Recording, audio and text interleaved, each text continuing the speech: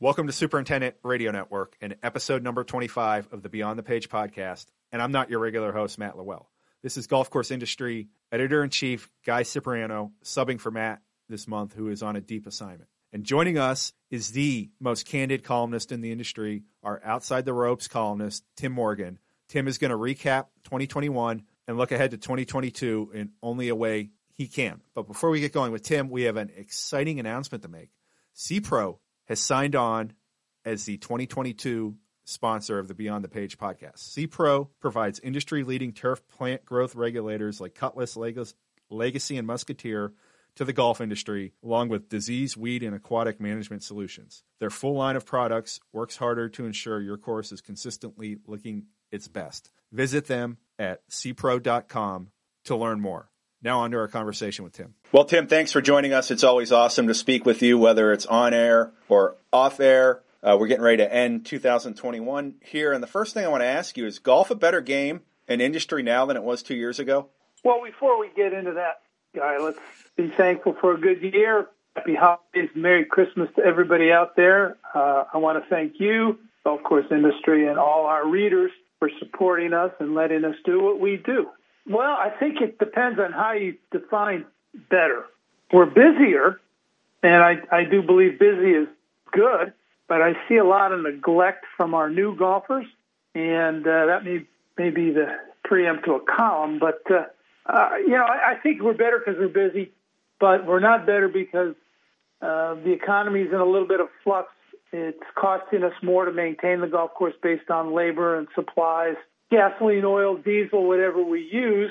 So that may not be a good thing, but a good thing is we have, as the NGF said, we have a whole bunch more people playing or giving our sport a go, which is a good thing because I've always said golf is a niche sport. So if we can expose it to many, that's good. But when we have crowded golf courses, lack of maintenance, difficulty in finding labor, I don't know if we're better than we were 2 years ago. What are some areas of golf course maintenance in particular you're seeing be really affected by the surge in play? I think almost all aspects. I know everybody puts a premium on putting surfaces. Dr. Beard always said 50% of the game is on the putting greens. And, if you're on Twitter or Facebook or any of the social media things, there's always posts of everybody doing something to their putting greens. But the first part of the pandemic, when everybody was in just a super panic and we couldn't touch this and we couldn't touch that, we had bunkers decline, ball marks decline, divoting was up, tart wear, traffic wear, et cetera, et cetera. To me, it's just the general etiquette of the game that results in the decline of the golf course conditioning, which is not the superintendent's fault. It's the people that are playing. I still think putting greens are maintained. We have an awful lot of smart people out there, not only on the research community, but as golf course superintendents, consultants, the USJ Green Section, et cetera, that provide a whole bunch of knowledge. And they're also trying to research better ways. But I just go to course after course, not the exclusive ones, and have the big budget and can compensate by passing some of the expenses on to their members. But, just your typical 18-hole golf course. That it's just getting out there and doing everything from proper agronomic programs, whether it's cultivation to polana control to weed control, et cetera. I think we're having a hard time getting out there because we can't get labor. And if we do get labor, working on a golf course isn't easy. It's not fun work. I mean, you still got to show up today here in Hilton Head, even though it's 45 and raining and cold. You got to go out there and do something. And a lot of people don't want to do that. Etiquette used to be pretty straightforward in terms of course care. People like you and I have been playing for decades. Our fathers taught us a lot of that stuff. But what type of coordinated effort does it take with the superintendent, the pro, and other people at the club to get all these newbies to understand what has to be done to protect the golf course? And what are some communication strategies with that you've seen work over the years, Tim? Typical social media updates. There's a lot of clubs that will have an orientation program for new members, new golfers, that this is how you behave. This is what we'd like. It's not what we expect anymore. This is what we're hoping for. We're not expecting, as you mentioned, when we were kids, this is how you did it or you didn't get on the golf course. There was no ifs, ands, buts, or about it. I mean, it was you treat the course fair and leave it better than when you found it. But I think that's hard to do. And whether it's a GM meeting, a board meeting, for new members at a private equity club, or it's newsletters, signs in the golf shop at daily fee or municipalities. I think today's society is we don't like to be told what to do. We have our own personal freedoms, and our tender sensibilities will be offended if someone tells us to repair that ball mark. Well, I think that's sad because, it doesn't allow the person behind you to enjoy the same condition of the golf course that you enjoy. So just a decline in just overall human behavior, I find that it transfers over to the golf course, and it puts the onus back on the ground staff to fix everybody's independence when it comes to playing a golf course. I mean, you can go out just on a typical day at many courses, and you'll see 4 or 5 divots right next to one another. Well, obviously, someone may be practicing, or it might be a scramble event or something. But, give me a break. Can we at least patch the divots? I mean, try. Just make an effort. And I don't see the effort in some instances, and that's discouraging. But that comes with the new player and the ability to educate that player, and that has to be a coordinated effort by all the 5 families, whether it's the USGA, the PGA, the Tour, GCSA, and it's the general managers. We all have to combine and sit down and try to make it a collective effort, because sooner or later, it's going to discourage people when you go back to your golf course day in and day out, and it's overall conditioning is declining because we can't get to do programs because people complain that they've got to give up their right to play golf. And sometimes I hear and see superintendents take the divots and the ball marks personally. Do you come across any superintendents that have good ways to compartmentalize mentally what they can and can't control? Well, I think that is the answer, what you just stated. It's the old saying, let me get upset about things I can control, but what things I can't control, you've got to just let it go. It's a process. I've played with experienced and seasoned golfers that neglect picking up their tee or raking correctly the bunker or patching a divot correctly. We don't do the Raisin brand and 2 scoops. We got to smooth it out. Think about those that are coming behind you and the cost of doing maintenance. The ball marks are just. I don't think people understand where their ball lands, and I don't think they understand the concept of you can't find your mark, try to at least fix 1 or 2 others while you're standing around waiting to, attempt that 3-footer for bogey or double bogey. I mean, do something. But I think professional staffs in many instances are reluctant to say anything because if you're dependent on a daily fee audience or a municipal audience, you don't want to insult someone and they'll take their money and go somewhere else. I think the best sign that I ever saw was in a course in Texas, Raven Nest that said, be nice or go home. And, I think that encompasses quite a bit. You've got to leave things better than you found them. Speaking of nice, what are some of the positives you've noticed from the golf surge, in particular with finances and some of the things that maybe clubs and facilities are able to do now that they weren't able to do a few years ago? What are some things you're seeing on that end with the influx of money coming into the game? Primarily infrastructure guy, whether it's renovation projects that have been put off, even something as simple as, and I don't mean simple as it's easy to do, but just replacing sand in a bunker or doing a drainage project on an area of a fairway that's low, maybe a new tee, some tree work. Some of the extra finances are allowing you to get to projects that you haven't had before. Irrigation systems, tree removal, cart path installation or repair, even something as upgrading a small segment of the clubhouse or the fitness center or doing something like that.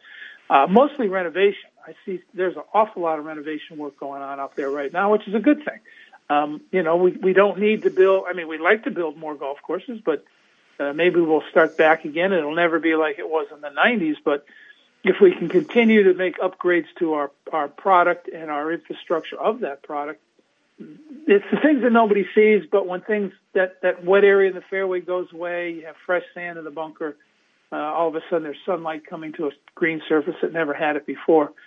All those little things will add up to a better maintained and better conditioned golf course. You mentioned renovations. You wrote about some in particular in your Graney's column to end 2021 here. How innovative and cool are some of the renovations you've seen lately, and what has impressed you about some of that renovation work you've seen? Well, it is nice to see some imagination, a restoration of the old classics. Gil Hanse has done a boatload. I think he's got probably 10 or 15 of the top 50 courses he's touched. Andrew Green has done some fabulous work, at Congressional and Inverness. His style is really bringing things back. One of my favorite golf courses is Oak Hill Country Club in Rochester, and he's done a wonderful job. And then from a smart side, not so much from the financially flush clubs, but, making the golf course a little more fun to play, maybe a little easier for that new influx of golfer where we don't have 20 bunkers per hole when we really only need to have maybe 4. That type of thing where the enjoyment is better. It might make it a little easier to maintain, a little less costly. So the imagination of recapturing some lost features, it's kind of like all those home repair programs you see on the Discovery Channel, is, restoring it and upgrading it so people can enjoy. But the infrastructure work, obviously the 3 things, would be irrigation, drainage, and bunker renovation. People really don't get it, but when it's done and things are better, that's what I'm saying. Tim, you're in the boardrooms and the committee meetings talking to a lot of influential people. No need to give specifics here, but have those decision makers become a little more tolerant of tree removal and clearing as the years have gone by here? In my case, yes.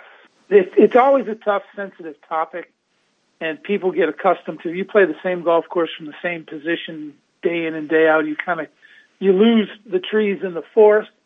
But when someone from an outside agency, again, some of the smart minds we have out there from researchers and green section and independent consultants that aren't there every day, when they can logically and agronomically and architecturally point out a flaw from a vertical hazard, I think people are starting to understand. And, whether it's the simple thinning of turf on a putting surface to debris that's cast or a hazard or a liability, I think more and more people are starting to become not sensitive, but aware of what needs to be done on the golf course. And I can recall years ago, Dan Muirsman, Philadelphia Cricket, he tracked financially every hour it took his staff just to pick up debris, cast from a tree. And you start putting those numbers. Most members and golfers, they don't understand what we do, but they do understand numbers. And they do understand saving money and balancing a checkbook and paying bills. And Dan was really, really exquisite. And he's not alone. This trend trickles down throughout our industry. When he pointed out the financial impact to the club and how much money was spent just, picking up leaves around 4 or 5 trees week after week after week, when you could have removed that tree and saved X amount of dollars and put it to something more valuable to the club and the golf course. I can remember years working with the USGA, everybody harped on trees. Every one of the green section agronomists, because it was for the benefit of the golf course to have healthy turf. And healthy turf is happy turf, and happy turf transmits to happy golfers. I don't see it. There's always the few greenies out there that'll wrap their arms around the tree in a kumbaya moment and not want it cut down, but yet they turn around and complain about thin turf on the putting green. You're going to do that. That's the 10%. But I definitely see more and more people being open-minded to limiting some of the vegetation and making it highlight their golf course, not overcrowd their golf course. And, if it's a supplemental program, a lot of clubs, all right, we're going to cut a couple of trees downhill. We'll donate. If we're going to cut 2 trees down, we'll donate 5 to the community around town, so the ecological balance is made better. It'll never change, but if you want quality, simple agronomics, you want quality putting or playing turf, you've got to have sunlight. There's some stately trees. I don't fight losing battles. If someone says, what would you do here? All right, if this is a 200-year-old live oak down here in the low country, and I'm not going to tell somebody to cut it down, but if you don't want to cut it down, you can't grow grass on your green, well, maybe you ought to move the green. But people, those are isolated incidents. But overall, I see there's definitely a willingness to look at it. And I was worked with a very established Gold Classic course this year, and I don't think anybody really had the courage to tell some of the legacy members that Mother Nature doesn't plant these pin oaks and triangle patterns. This was done by someone 50 years ago, and you can't turn around and complain to your superintendent that there's no grass here and there's root exposed and then there's dirt from cart tests, and when 3 or 4 trees block the original intent of the hole, impact turf, they start to see it. And okay, I've looked at it and said, okay, let's life is a compromise. Take 2 of these down and see what you think. And then we'll come back, and if you see improvement, maybe we'll take the other 2. Unless the board is unilaterally in favor of removing trees and they need an outside agency to justify their opinion, then it makes it easy. So it is getting better. Can tree removal go too far, Tim, and ruin the character of a golf course if it's not done in the right places or too widespread? Yeah. Yes, anything done haphazardly, is not going to be good. But I think, you can't be someone, I've seen it in our industry where someone has walked into clubs and I've gone back and they say, you know what, guy, all these trees need to go. Well, okay, there's broad sweeping generalization. All these trees need to go. Well, you start adding up the cost and, you're spending someone else's money.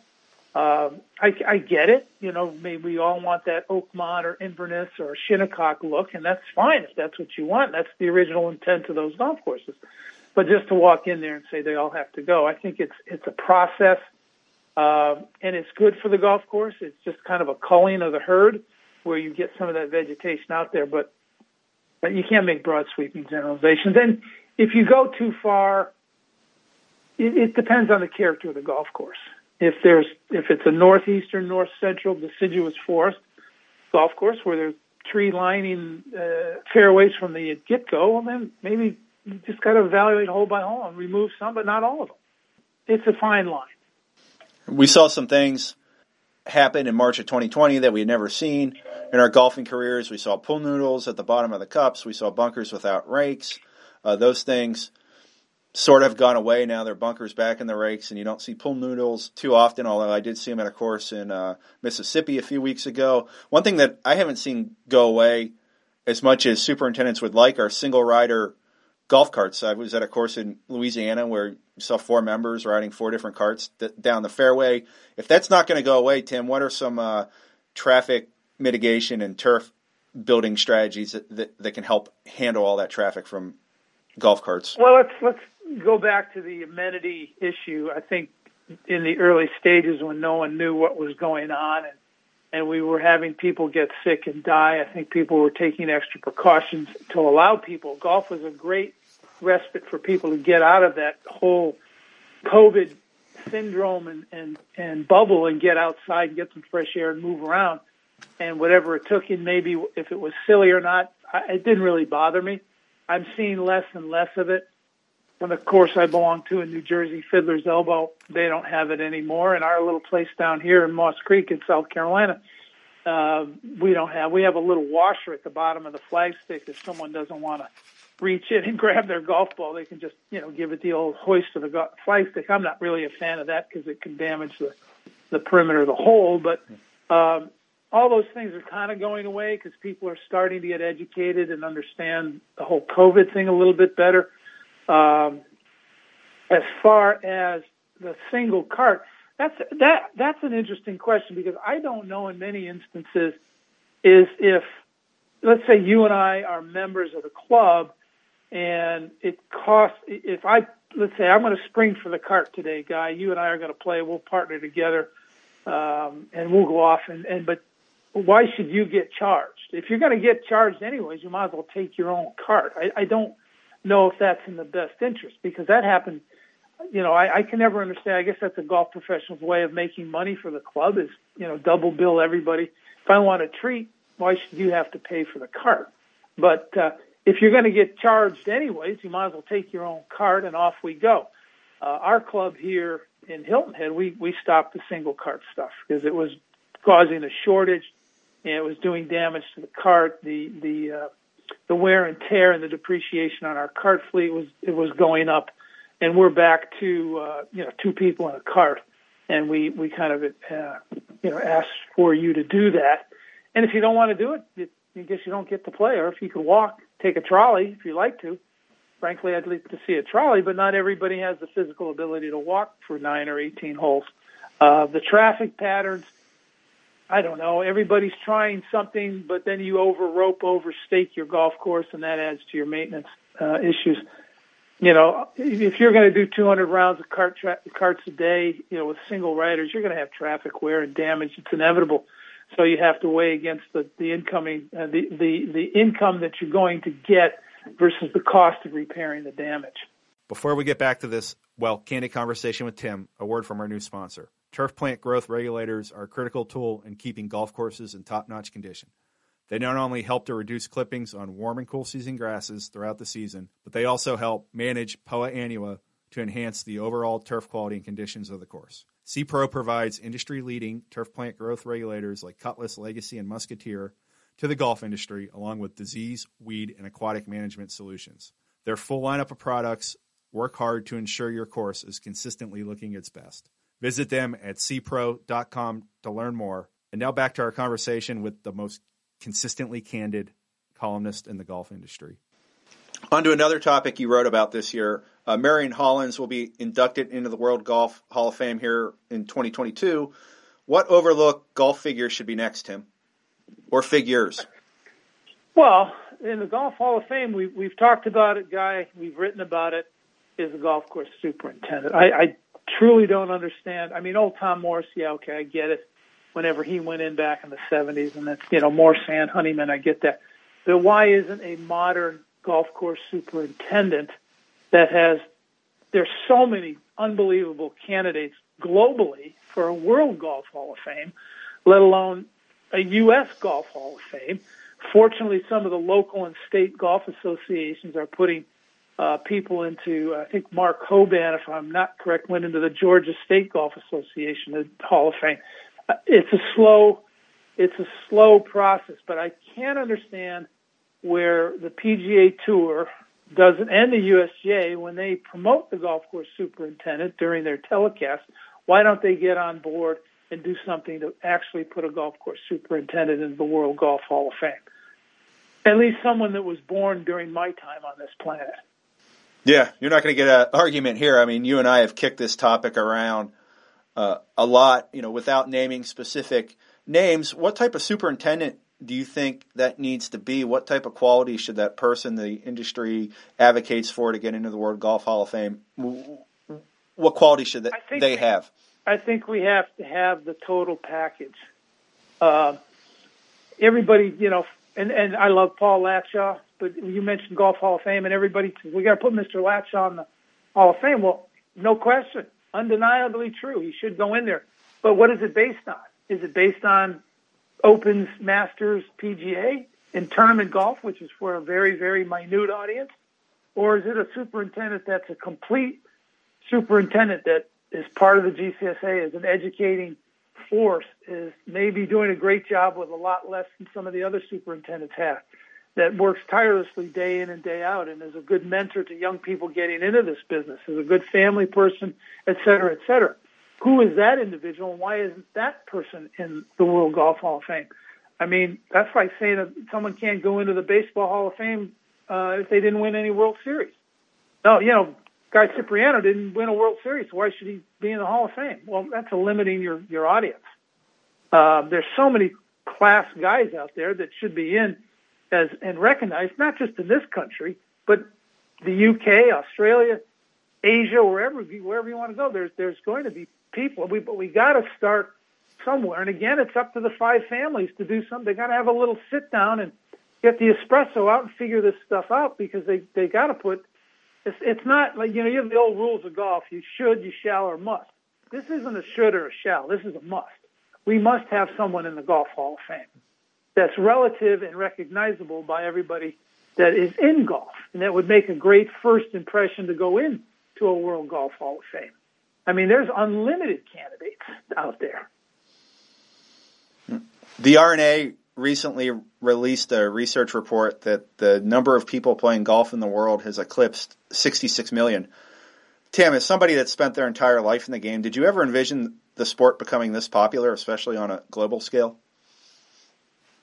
Well, as a young person, I didn't realize, how global golf is, because you didn't really get the coverage from a media perspective or a communication or a broadcasting perspective. You would watch as a kid. I'd watch the Open Championship and go, wow, that's a weird-looking golf course, and it's windy. You didn't really get it. but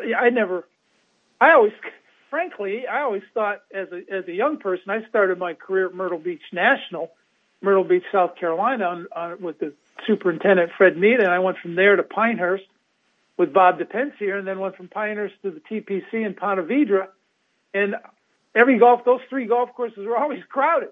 So I always thought the game was popular. I didn't think it was a big issue, and I started, as I morphed into my life and career, then you start seeing, okay, there's really not that many golfers. And in a country of 300 million, we have maybe 20 to 25 million, depending on who's counting. But to have 66 million golfers globally, I think is phenomenal. I'd like to see that double, but maybe, superintendents may not like to hear that. But the more people that play, the better our game will be and the more we can do. I always thought it was busy. I mean, I grew up in a small country club in Connecticut, and I was always busy. It was always played. I just thought the whole sport was always busy. But I saw that release the other day from the Royal and Ancient, and like to see it going into countries where golf is, you never really think about golf. That's what I think is cool. And just seeing the participation, you got to give the Augusta crowd credit for supporting, the amateur they have in Asia, the amateur they have in the South American part of the world. I think that's outstanding. And the more we spread it around, the better it'll be. You hear some of these numbers. I mean, 66 million people are now playing golf globally. The rounds in the United States will probably be up 5% in 2021 compared to 2020, and 2020 was an awesome year. We're getting ready to release our big January report, and there's some encouraging numbers in there. Tim, how much opportunity is there for a young person entering the golf industry right now, given some of the trends and surges that we're seeing? What part of the golf industry? Maintenance, especially when you think about all the retiring superintendents. I know it's tough, it's not easy, but there's some encouraging signs, at least in my opinion, that now would be a good time for a young person to get into it. They should. It's a great profession. The problem they're going to have is they're not going to get paid well enough. And I don't understand. As a whole, our golf course superintendents don't get paid the way they should get paid. So how is a young person getting out of college, and let's say you have a huge, college loan to pay off, coming to work as an assistant for $30,000 to $55,000, $60,000 isn't going to get it done with the cost of living.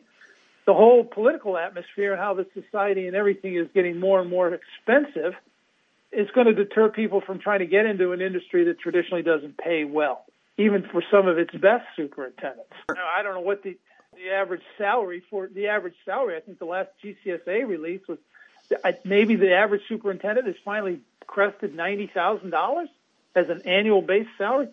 I'm sorry, that's insulting. For the amount of work that's done and the dedication to the cause, the giving up of family and personal time and health and what have you, the more money the superintendent and their staff can get, the better. Now, as a young person getting in this, I'm going to date myself. As 100 years ago, I started working for $3.75 an hour. That's irrelevant now, but but I just got into it because I enjoyed being on a golf course, and the cost of living was a lot cheaper. You can't put someone out of college into a major metropolitan area, the New York metro area, Chicago, L.A., and expect them to find a decent place to live, pay for gas that's $5 an hour, and pay back a student loan, for crying out loud. It's virtually impossible. Not at $60,000 to $70,000. It's just not right. So that is a deterring factor. If you're a smart, intelligent young person that decided to get into agronomy, compared to your buddy that might get into engineering, who you're as smart or even smarter than, that person may get out and start at 80 to 100 grand, and you're starting at 35 to 55,000. I just think it's tough. I would like to see more young people in the job. I'd like to see our universities, but there are now more assistant jobs available than there are turf students in all the universities in the country. Our annual survey, which I was typing the numbers in for today, and I'll give our listeners a preview here, indicated that 88% of United States golf courses were either profitable or broke even in 2021. That's by far the highest total in the more than a decade we've been doing the survey. What is it going to take for clubs and facilities to understand that it's important to invest more into people, Tim?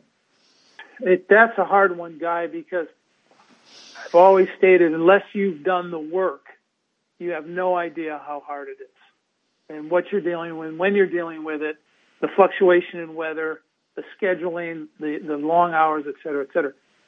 People don't understand. For some reason, they can understand, oh, the general manager, boy, he was there till midnight last night, doing whatever he or she does. The golf professionals, always in the golf shop, running carts. I'm sorry. That doesn't compare to the golf course superintendent, because it's draining physical labor over a large piece of property. I mean, you may have a golf shop that might be 4,000 square feet. You may have a 10,000 square foot clubhouse. You go out on the golf course, you have 100 acres of property to take care of. It's 100 acres. And you may only have 5 people to do that. It's just, no one understands. They just think it's the same old that we're always going to face until we continue to drum it into people's brains. We're not just out there cutting grass.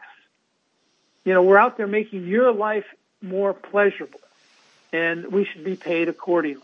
I don't know where that comes from. I don't know if the GCSA is afraid to make that statement for political reasons, or they can't be backed up from a liability perspective. Is it the general managers are saying, I'm going to be selfish and make more money for myself because I'm the CEO of the golf course, or whatever fancy schmancy title they want to put on their end of things? But you got anywhere from 50 to 250 acres to maintain, and we don't get paid to do that well.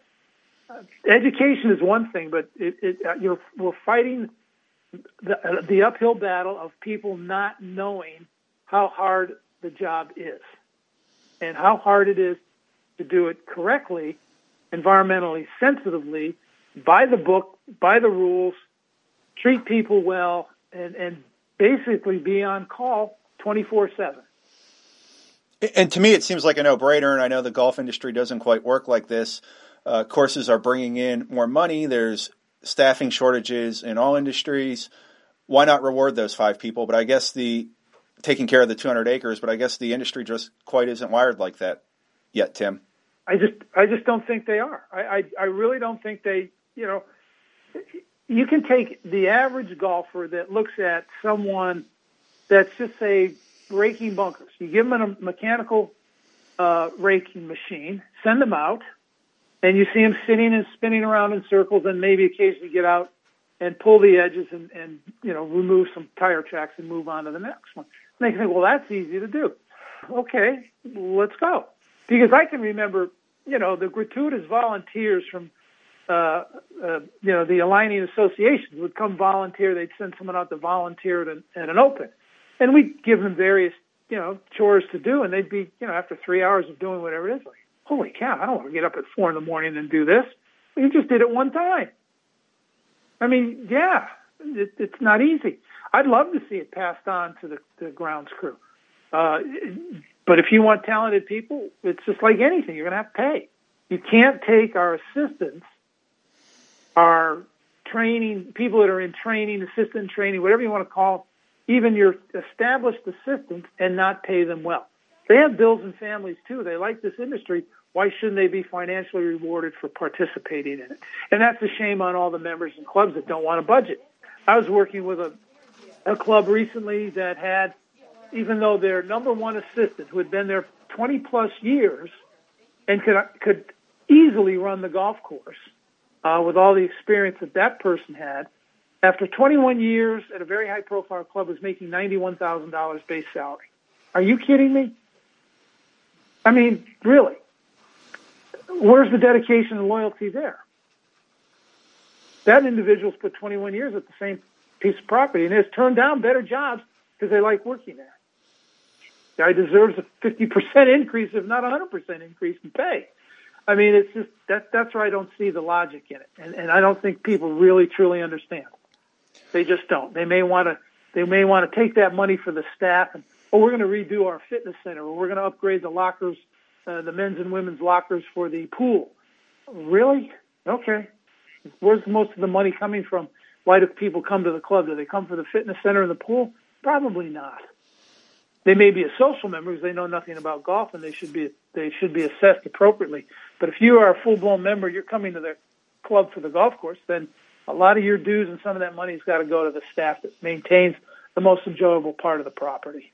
And Tim, you and I understand this because we see and hear a lot. I mean, there are thousands of golf courses in the United States where they're 4 to 8 people that work on the maintenance crew. They've been doing it for a long time. They enjoy doing it. But if clubs start losing those 4 to 8 people, they're screwed. They are. Especially if you can go down the street for a couple bucks more.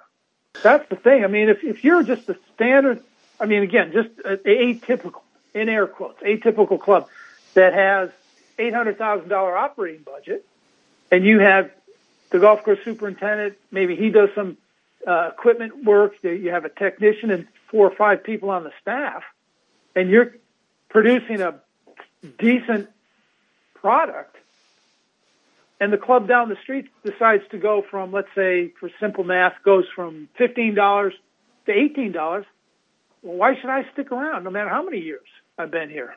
You know, I'm getting $3 more an hour. That's a lot to a lot of people. And all of a sudden the club that doesn't want to pay is now up the creek without a paddle, because now you got to find new labor in today's labor market that doesn't understand the difficulty of the work that you do. It means getting up at 5 in the morning and coming in on Saturday and Sunday and doing the job effectively and efficiently. That's going to put them right behind the 8 ball. And then they got to pass the cost on to a consumer. And if you're a consumer base and you don't have a captive audience like an equity club, you're lost. I just, all these years, I'm just so tired of the grounds staff getting kicked in the crotch. And when most of the work, in my opinion, is done on the golf course, which is the number one asset of most clubs in this country.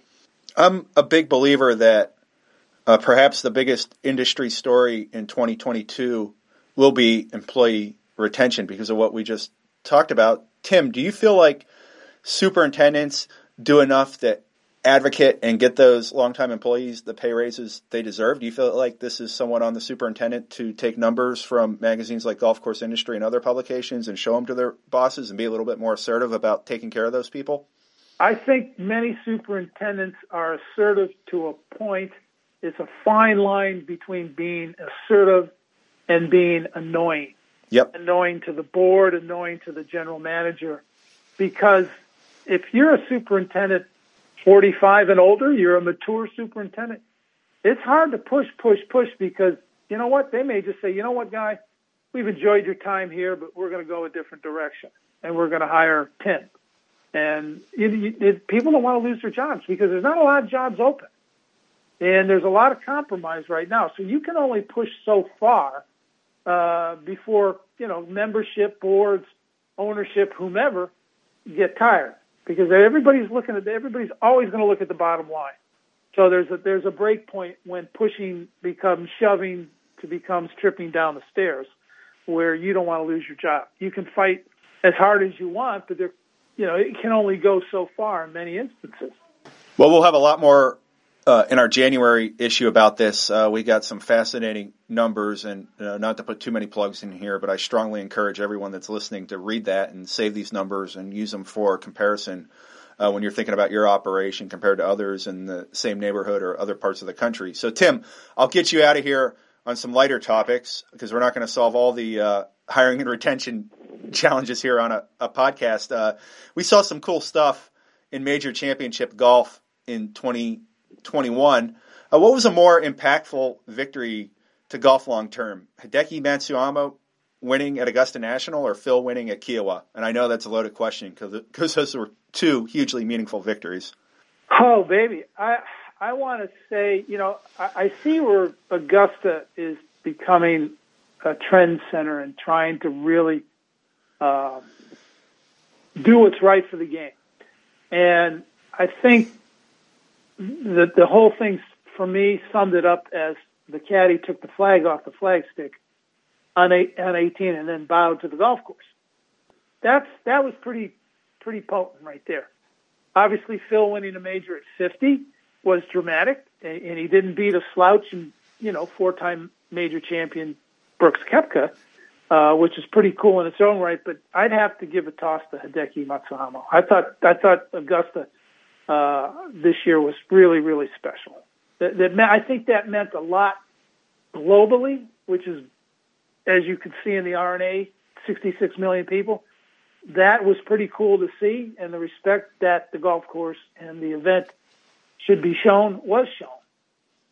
I think that was more dramatic than Phil giving the thumbs up, because as far as I'm concerned, that thumbs up may be on a Phil Mickelson piece of apparel for a marketing profit. So I don't know.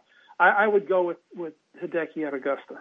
Do you think we'll see a rival golf league to the PGA Tour gain traction in 2022? I think that may fall away by the way, like the WHL and the World Hockey Association, World Hockey League, and the USFL.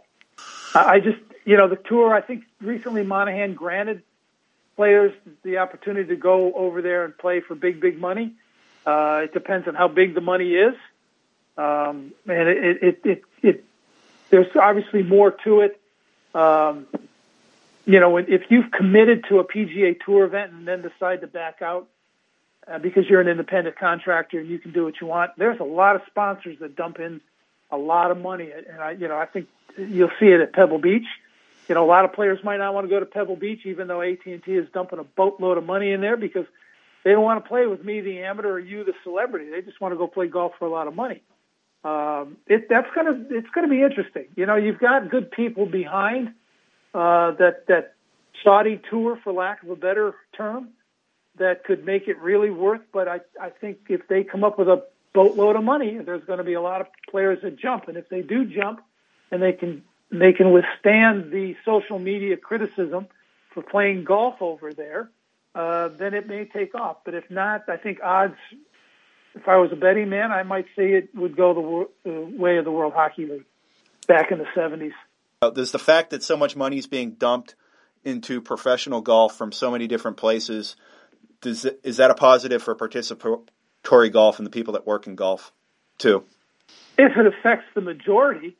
If it only affects the minority, then that's not good. The money that dumps in has to go for a lot of different things, whether it's education of the golfer, growing the game globally, doing research agronomically, developing new technology. That's when it's going to benefit anybody. I don't know if anybody wants to really dump a whole lot of money into just you and I going out there and playing the local public golf course. I don't know if they're ready for that. I don't think people at that level, at the highest level up there in the clouds, really understand what goes down here when you put boots on the ground. They just don't get it yet. And that should be shame on them. Well, Tim, the only thing you saw me dump this year were some balls into the water at Harbor Town when we had a chance to meet up in March. Have fun. Oh, it was a blast. And it was one of the, to get a chance to do that, whether it was at Harbor Town or the local municipal with you, who has done so many good things for so many people in the industry. Thank you for everything you've done. Thank you for all the great columns this year. And we can't wait to read your work in 2022. And hopefully you and Karen have a wonderful holiday. Thank you very much. And likewise to you and Lindsay. And I appreciate everything you do. And again, Merry Christmas to everybody out there.